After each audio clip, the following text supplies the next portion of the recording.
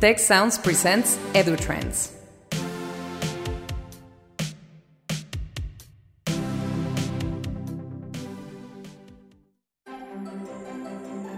Welcome to the EduTrends podcast, conversations with experts from around the globe about the discovery and creation of the future of higher education and lifelong learning. I am Jose Pepe Escamilla, Director of Tech Labs, an educational innovation unit of Tecnológico de Monterrey. Over the past 3 decades, I have been working on innovative pedagogies and learning technologies. I hope this EduTrends podcast will help us understand the future of learning.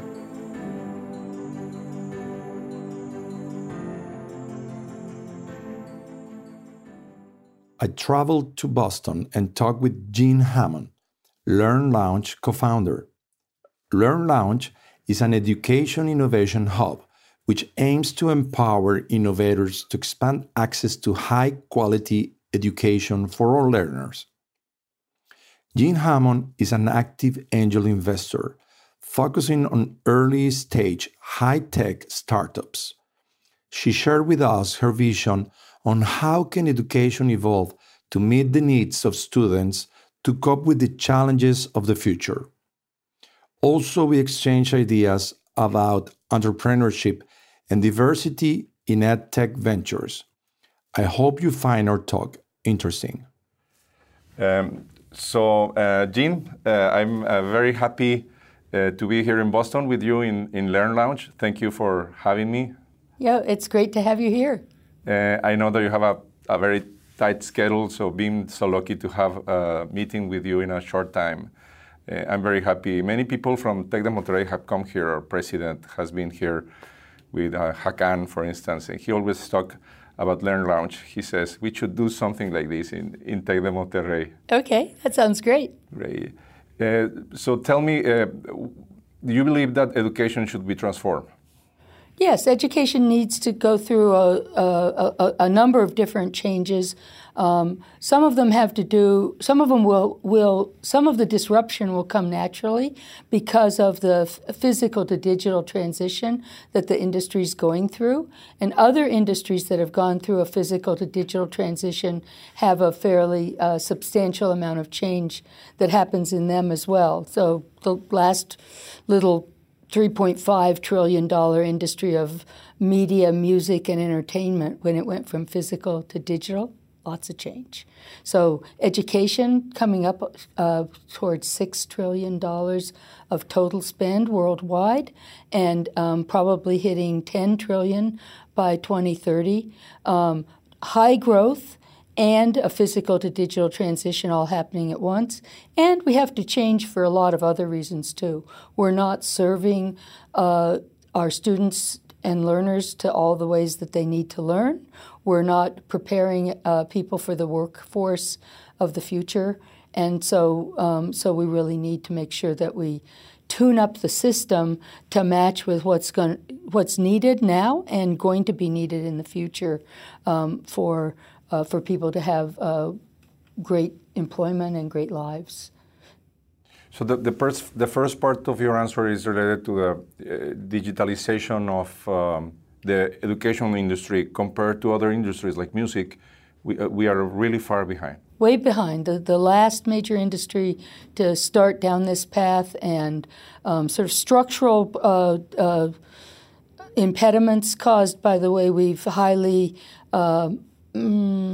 localized the early part of education, right? In other words, what we would call K-12 here, or primary, secondary, is almost always very locally controlled. Sometimes the curricula comes in countrywide or statewide, but really lots of localness to it, because there's often, we're working with kids, we're working with people's kids. It's important that people be involved or have some feel that they're in control. But that's caused us to have a very slow-moving sort of, teachers are being trained the way teachers were trained decades ago, and so there's many impediments in the system. And then just simple facts. When we started LearnLaunch 6.5 years ago, probably in the U.S., only about 15, maybe 20% of the schoolrooms in K-12 schools had enough bandwidth to be able to deliver online products. And now it's estimated to be approximately 93 to 95% of the classrooms have enough bandwidth. So, hey, the teachers are trying new things out, and lots of changes happening as a result. So it's a combination of factors that are all involved in this transition. Probably the biggest of which is, in fact, teacher training. Teachers are uncomfortable with taking on something new without some amount of training, like any workforce, right? No workforce wants to be given a whole pile of new stuff without enough time to learn about it.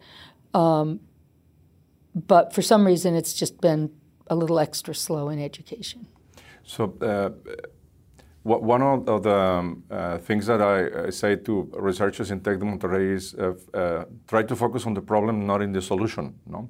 So in the case of the industry of education, we know there should be more digitalization, but what are the problems? Oh yes, the problems are pretty clear that we haven't understood, and this applies to everything, right? This applies to primary and secondary schools. It applies to colleges and universities. It applies to professional learning or job training kind of learning. We haven't sort of structured the information into the right size bites that people are able to learn it quickly. So learning science and brain science shows that, 10-minute bites of information followed by little assessments to nail the learning that we can see when we look at neurons light up exactly what works the best. And a long 55-minute lecture where everybody falls asleep at about 35 minutes, that's not the way to do it. So just lots of different things about the way we do things haven't been structured as best for the people who are receiving the information. We obviously have a non-engagement problem, lots of places across education. So what is it that it takes to engage? So some of that, again, has to do with the structure of the information, whether we make it a little bit more game-like, where you achieve the next level and then you sort of move up, or whether we make it a little bit more engaging through the use of other technologies. People all over the world are talking to speakers to tell them to, Alexa, play something. And so, why isn't speech recognition used in our education products? We don't know. So just there's lots of things that are available to us to work on this. And then, hiding underneath there is instructional design that actually puts the information into the right size bites for people to absorb. And talking about education of adults, higher education or continuing education, lifelong learning, in some countries like in Chile and Mexico, higher education now by law is it's free and it's supposed to be accessible for everyone. Personally, I believe that higher education will change a lot in the future, in the following 10 to 20 years, and that some people will be going to other paths that will be recognized in the market, I will say, equivalent to a higher education. What kind of future do you see for adults in the following 10 to 20 years? Even today, we have about 5 or 6 different business models all masquerading under the title higher education, right? Okay. And there couldn't be anything more different from, a small, local, relatively technically focused community college and a giant research institution that's really in the business of doing research. And yet we use the same word for them. Online schools have some quite different characteristics, both in who they serve and the mode in which they do it. So all of this is just happening, changing quite quickly. I certainly agree with you. I think that we need to help people understand pathways that get them to what they need to know, and then understand the idea that my job is changing. I need to go back, and maybe as a result of that certificate I got the last time, it's easy to do the next follow-on certificate that moves me into a slightly different way of thinking about it. You know, I don't think jobs are going to go away. What's going to happen is specific tasks are going to be automated. So maybe there's 5 people right now in the supply chain management group, but maybe with automation, one person will oversee what used to be 2 of those tasks and roles. And then because the automated procedures, once they're set up, can do huge parts of what used to be the job. And so I think that we'll see that kind of thing happening over and over again. And it also speaks to the kind of skills that are the most important, that are completely non-automatable, right? So communication skills, critical thinking, the ability to show business judgment, and very like a human-like and to kind work of, and to work in skills, teams. no? Yeah. So sometimes they're called soft skills. I think we call them soft skills because they're so hard. Do you know how I call them? Power skills. Power skills. I like that one. 21st century skills, soft skills, power skills. I like power skills because they definitely are the ones that make you be able to work in groups, which is how we do work. And talking about other kind of skills, how did you become an entrepreneur? So I had, after college, I had taken some time to work in a really small organization. So I had to look in and learn how to do the books and other things. And while I was doing that, I thought, you know, I actually do think I like business a lot, and started thinking about maybe going to business school. And so as a result, it turned out that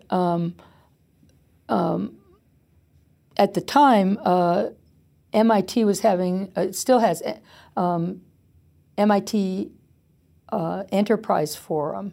And so basically companies would come in and present, and then a group of sort of thinking people would ask them good questions, and everybody would watch. So it was sort of part of the entrepreneurship, early entrepreneurship days in Boston. And my husband and I don't think we were married at the time, but we were about to be married, loved going to those. They just were fun. It was a sort of exciting event. And so pretty soon I started taking classes that would move in that direction. And so by the time I went to business school, I was pretty sure I was interested in working in a startup at some point in time. At the time, and this is MIT, which is now well known for entrepreneurship, there were no classes in entrepreneurship. But I co-founded a company with some people that I worked with when we lived in Scotland, about 5 years out of business school. And that company was later acquired about 4 years later by 3Com. And then I went on to run a couple of companies for venture teams that wanted somebody with the kind of experience I had to do that. And during that time, I started also doing angel investing, since I'd had a great exit in that first company. And it turns out I love angel investing even more than entrepreneurship for myself, because I love coaching people through the process of entrepreneurship. So I will say that you became an entrepreneur because you found that you like business and some kind of serendipity and self-taught courses.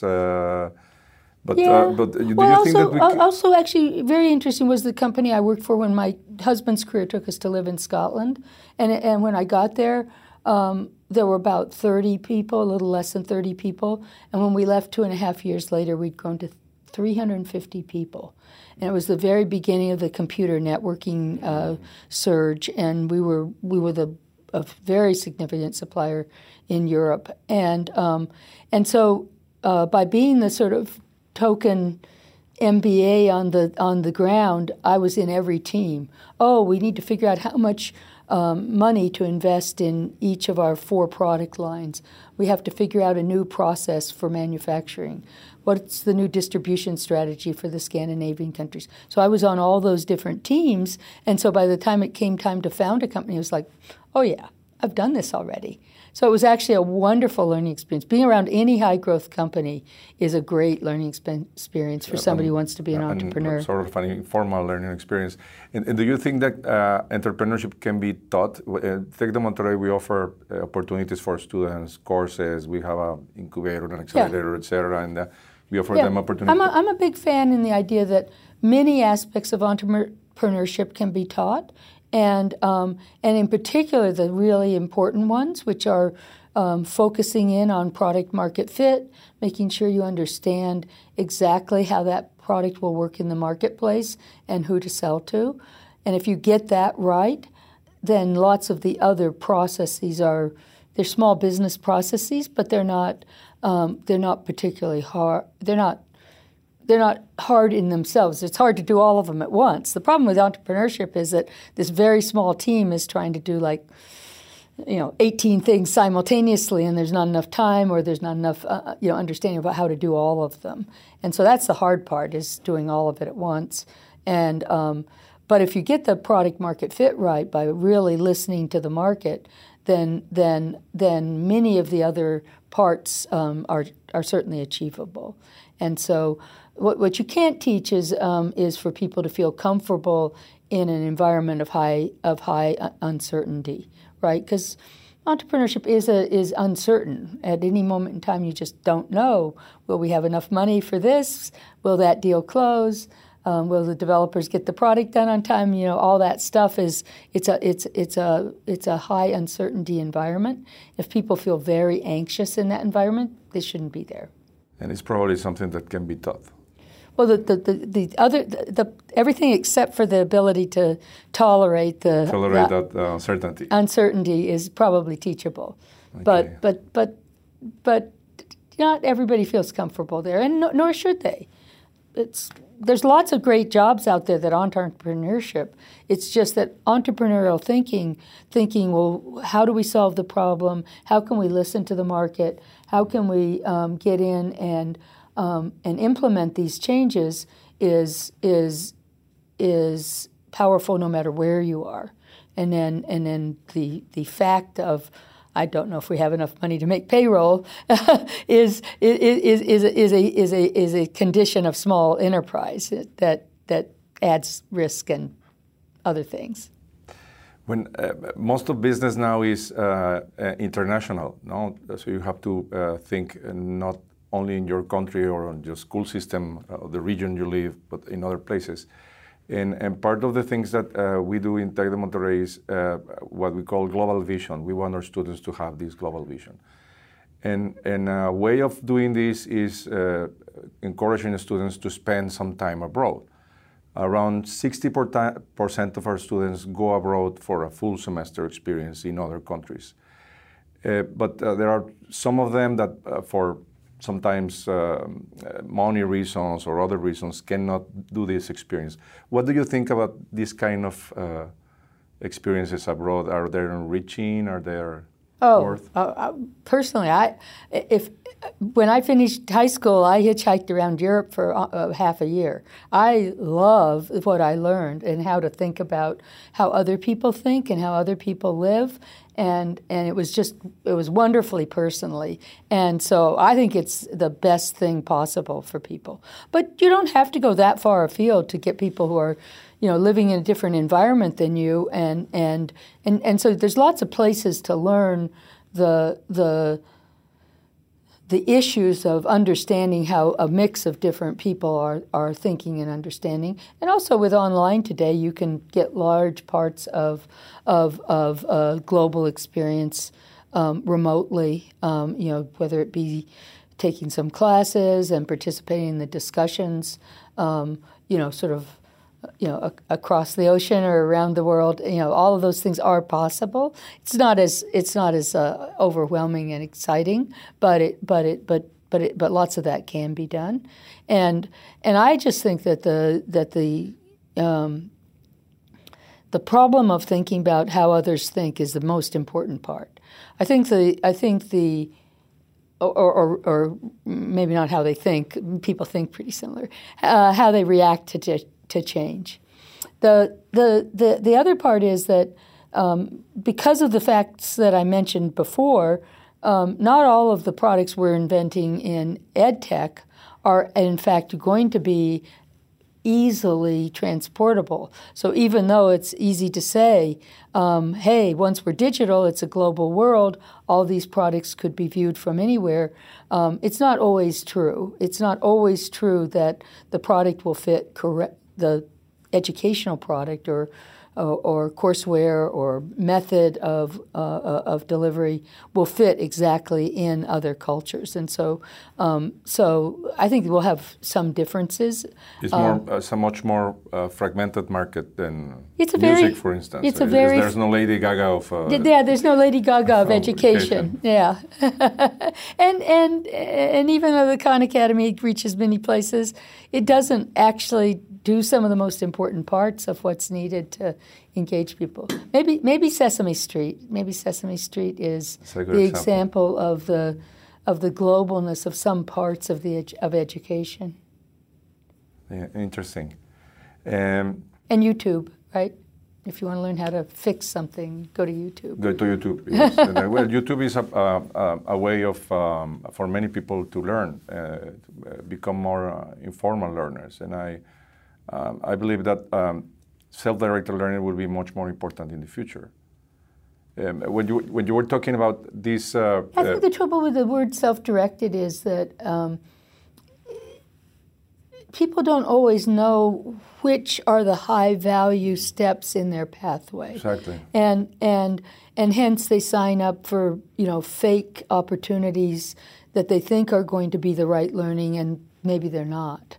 And so again, quality control and how to make sure that people can get to the right bites at the right time, or they have the information for that. So actually, I think we need lots of ways of helping people understand what's out there. And it's an industry that hasn't been good at sort of documenting the catalog, so to speak, in terms of saying, these are the ways that you could teach, physics in high school, and here's some different ways that have been successful, which are the best ones, and which ones will fit for your learners. And it's almost like we don't have a Consumer Reports magazine for education. We know more about whether that washing machine will help me wash heavy rugs than we know about whether that physics class will be actually a good fit for the type of learner that I'm bringing to them. So mentoring people through their careers is a business opportunity. Yes, it is, actually.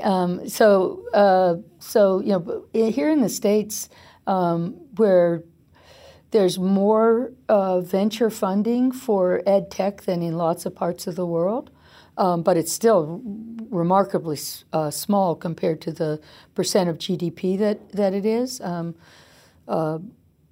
Education is about 8% of GDP, and venture investing is less than 1% of all venture investing goes into education.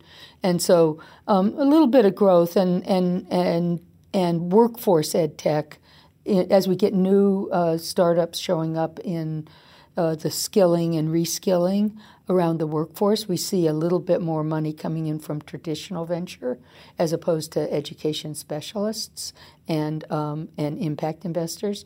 But even so, there's definitely a. Oops, I lost my train of thought. What was the question?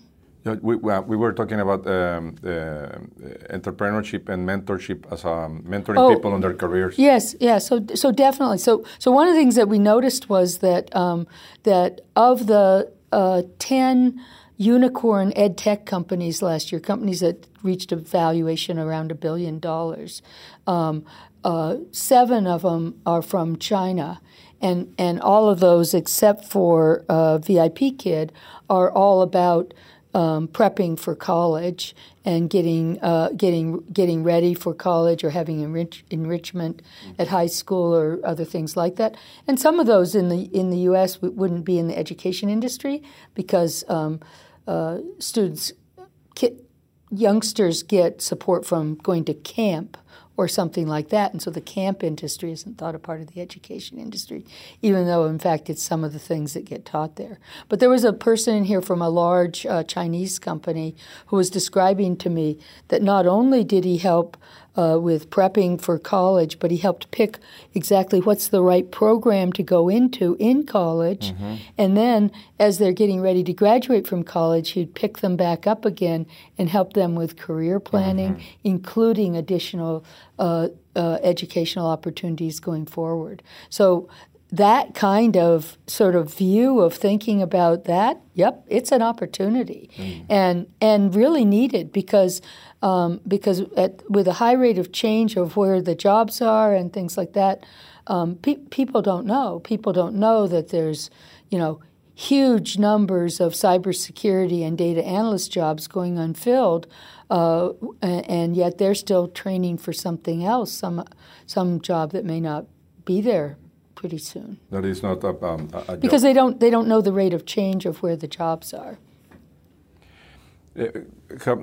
I imagine that you have invested in 200 companies or more than that. Yeah, as an angel investor, yeah. Yeah, as an angel investor, and you talk to these investors frequently. Have you find a pattern of what EdTech investors are good at and what are they bad at?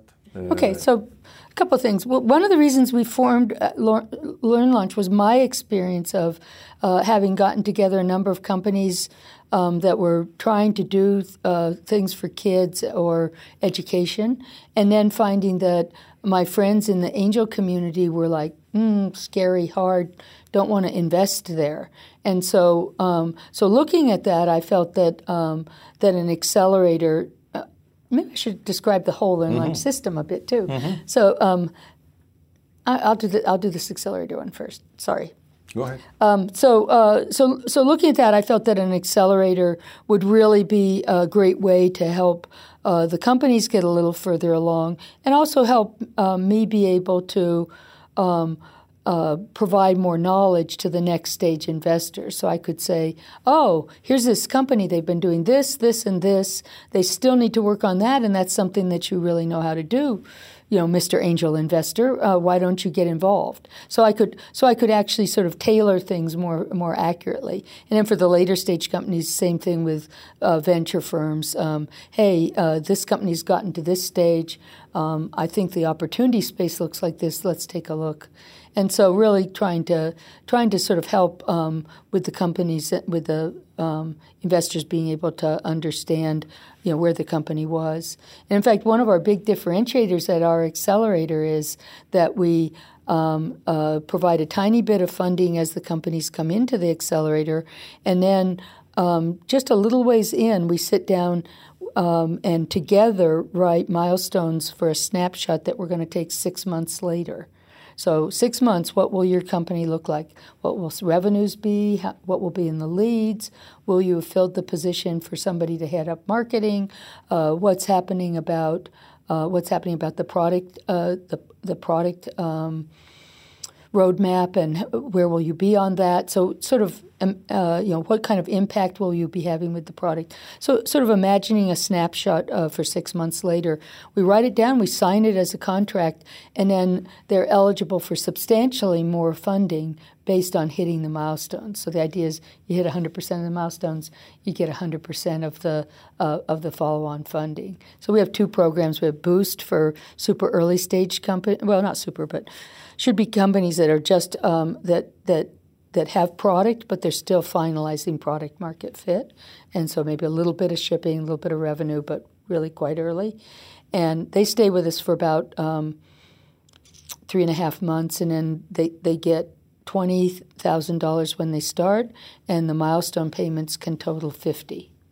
Our later stage companies that have revenues in the $250,000 range get $50K when they come in, and they have milestone payments up to $70. So again, just enough money to keep them interested, but perhaps more importantly, that list of things, achievements that they need to show back to us as a part of getting those payments are exactly the kind of things that follow-on investors are looking for.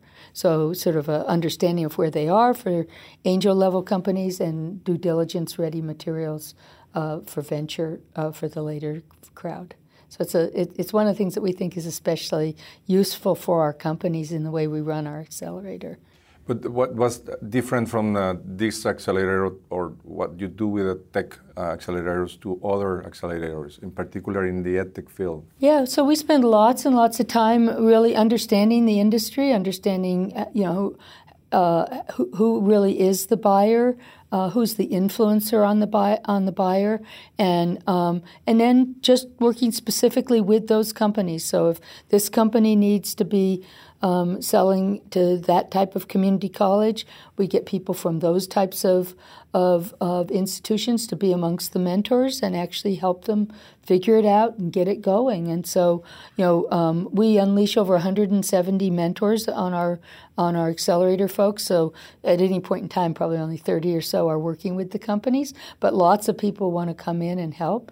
And then in addition, we have a role we call venture partner, which are senior industry players, and each one acts as a guardian angel for one of the companies as they go through the program. So a weekly call just to make sure that they're utilizing the resources, that the resources they need are becoming available. So we spend lots of time going out and getting company-specific resources and applying them directly on the companies. So very, very, very sort of customized. And more recently, we've been building out our set of folks that can work on workforce ed tech companies, because we see a lot of companies being formed that we think of as being about the skilling and reskilling issues. And sometimes they're subject-specific, like home health care aid training, and sometimes they're more process-like, how to do assessments at an advanced level for different types of skills. And as a woman entrepreneur, have you faced some difficulties? How many women are doing entrepreneurship in the United States right now? And do you think that's enough, or should be more than that? Oh, well, so the facts are pretty clear. The venture community is particularly bad, both at employing women in decision-making roles and in investing in women. And so most years, something between 2 and 4% of the total venture funding goes to women. And it's clear that women have more than 2 and 4% of the good ideas. So for me personally, I think I was stubborn and didn't notice very much, but there's no doubt that I had a tough time. I don't even think I knew what the word mentor meant, much less go out and effectively use them during the time I was both a co-founder of Axon Networks and a CEO at Quarry and other places. But by being an angel investor, I figured out exactly how tough it was. And later I brought a branch of Golden Seeds to Boston. So I'd been an angel for about 3 or 4 years, and then Golden Seeds is a investment group that requires that there's a senior leader in the management team of the company in order to invest. So the investment thesis is that diverse teams make better decisions, and if you don't have a woman in your top 3 to 5 senior leaders of the company, you don't have a diverse enough team. And so Golden Seeds has unleashed billions of dollars with the follow-on funding amongst the companies they've invested in over time.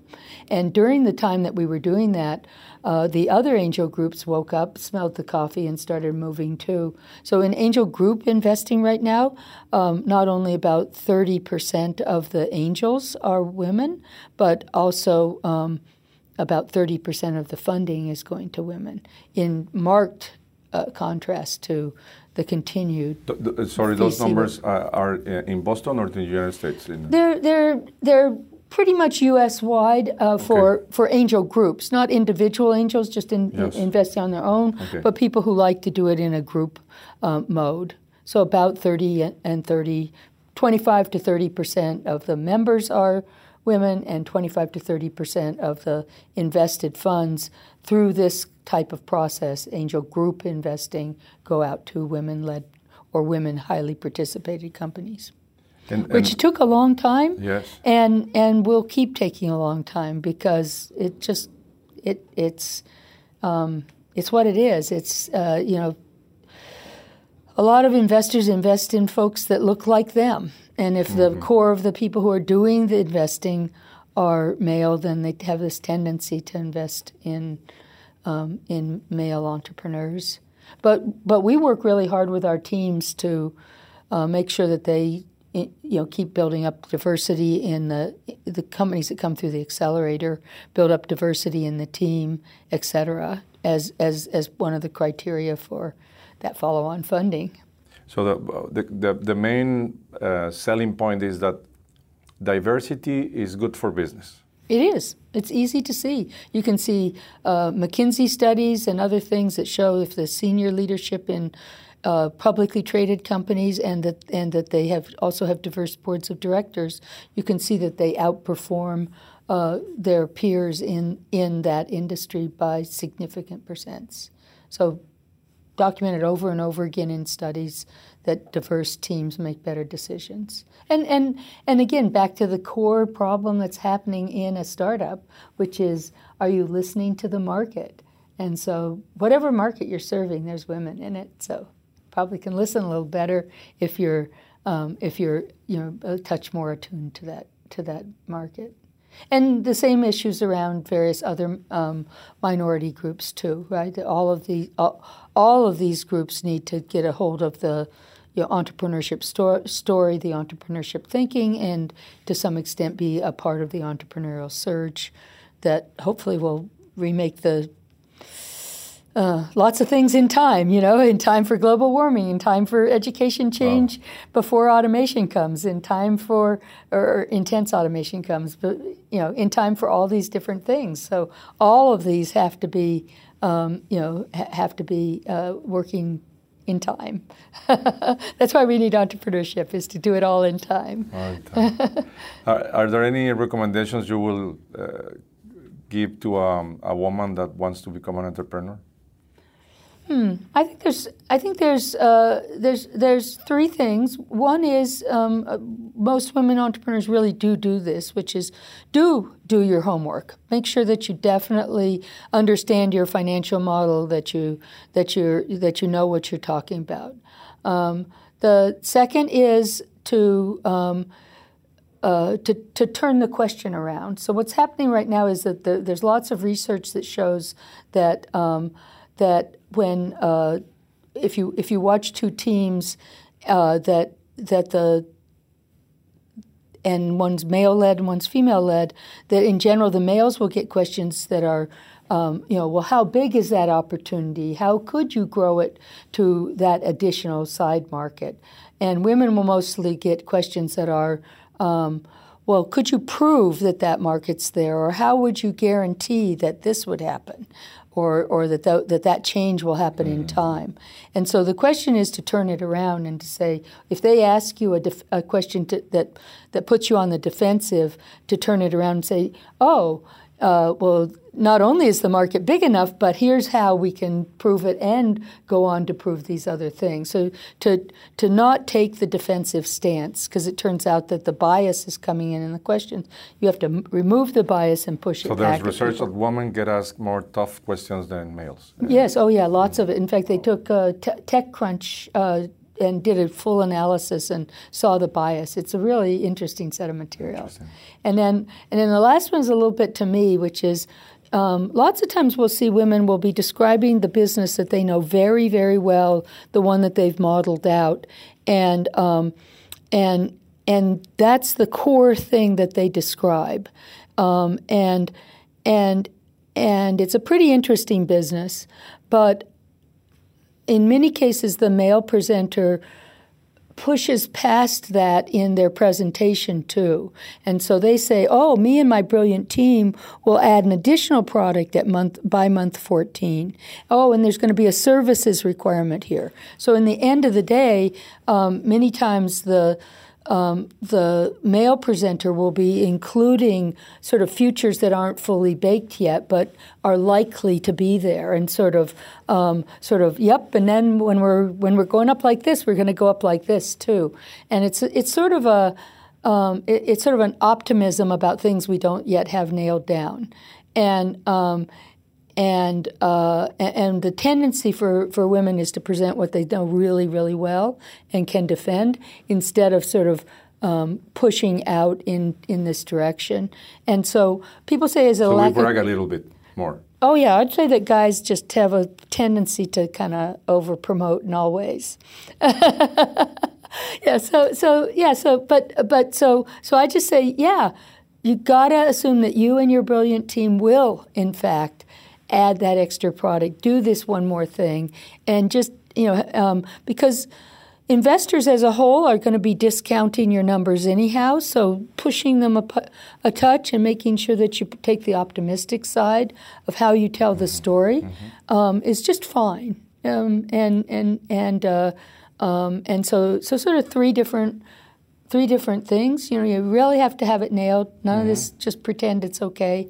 You got to say the positive and turn it back toward the positive, and then go ahead, step out of your comfort zone a tiny bit and tell the slightly bigger story. I remember once when I was fundraising for a company I was the CEO of called Quarry Technologies. Here in the Boston area, we would just describe the core market and then these other two markets that we might fit in. Say, ooh, those are really big taken together. But when I got to California, they would always say, well, where's your other slide? And I was like, well, what's that? And I started calling it the rule the world slide. So basically the idea that you could describe how this could become an important component in many, many ways. And so really, rule of the world. Rule of the world slide. Yeah. So think big at some point in your story. Like conquer the world, like Pinky and Brain. Yeah. I have a friend in the university, Tec de Monterrey, that study women in entrepreneurship, and there's a cultural thing in different countries, I think, and in particular in Mexico, she found out that women are not as good at networking as men. And the explanation that she gave to that in the interviews is that socially it's not the same for a man to say he knew someone new, let's go have a dinner, let's do business. And a woman doing that can be perceived differently in the culture, which is sometimes unfair. No? Yeah. I don't know if it happens in other parts of the world. Yeah, although I think there's lots of benign networking environments, certainly conferences and things like that, where having that coffee or whatever is just fine, and so I think that people can get to that point. I do think that women need to make sure that they do get a list, sort of a list of advisors and mentors that they check in with pretty often. And actually, when I look at my own behavior back when I was younger, I would think, oh, I can't bother them. Whereas, in fact, now I know,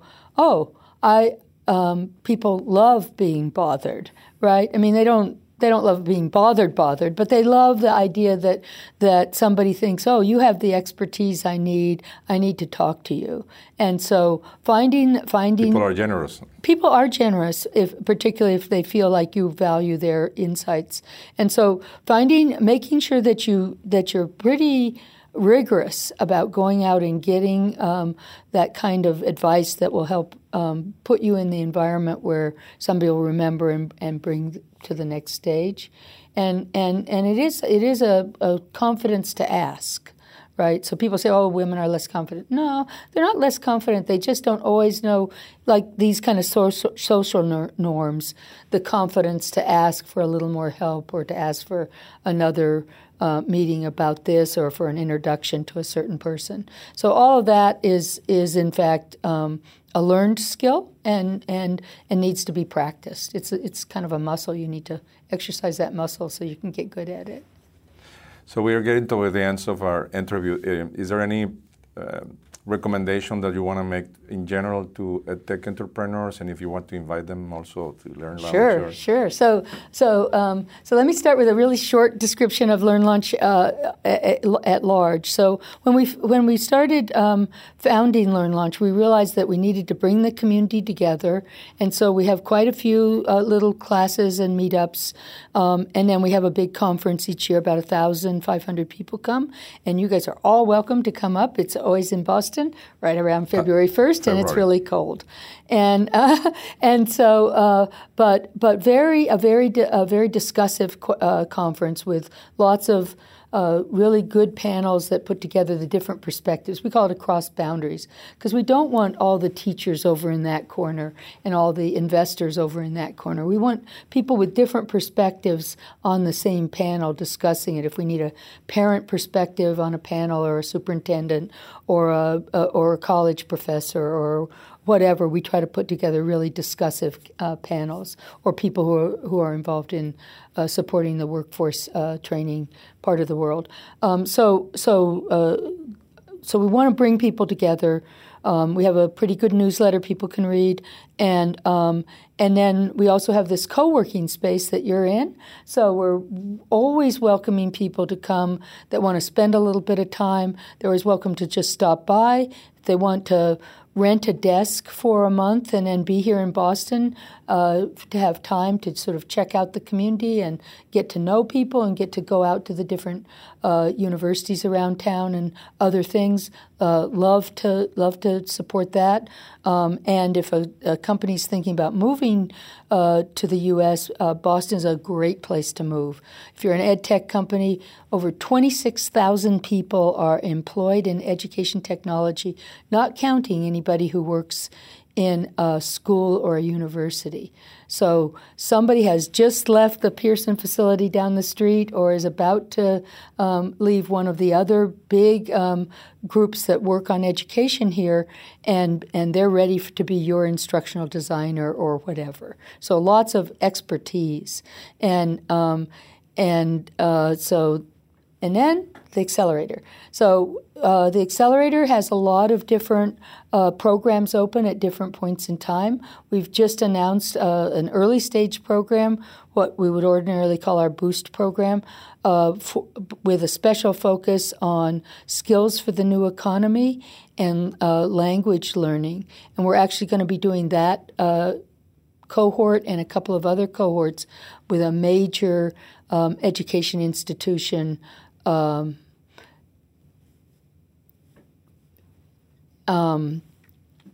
But at any point in time, the accelerator is about to have applications open, and it's a great way to come in. About 10 out of the 58 companies that have been through the accelerator have come from other countries. And in general, we help them with being successful in the U.S. market, but we're also happy to help with anything, and we'd love to see great new ideas. That's great. Thank you very much for your generosity, and I expect that also there will be people that will come to your conference and maybe sign up for your accelerator. Hopefully more women also. Yeah. Oh, and we've had almost 50% of the leaders of our ed tech companies have a woman founder or co-founder. That's so one more thing. So I'll say that. Sure. So we've just announced a new cohort for our early stage sort of boost level accelerators, and we're going to be announcing in a week that our partner in that new type of accelerator is Education Testing Service, the big assessment company, and they'll be providing extra testing resources for anybody who's involved in that cohort. Applications close about July 10th, though. Okay, so we know that it's happening. Yeah. So, thank you very much, Jean.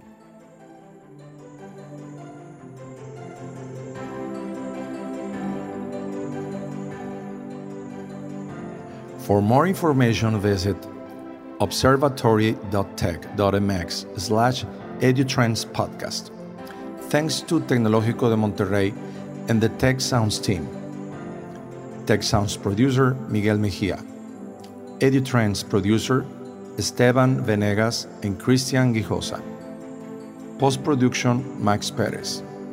Stay tuned for the next episode of EduTrends and visit Tech Sounds in your favorite podcast app for other great shows and content.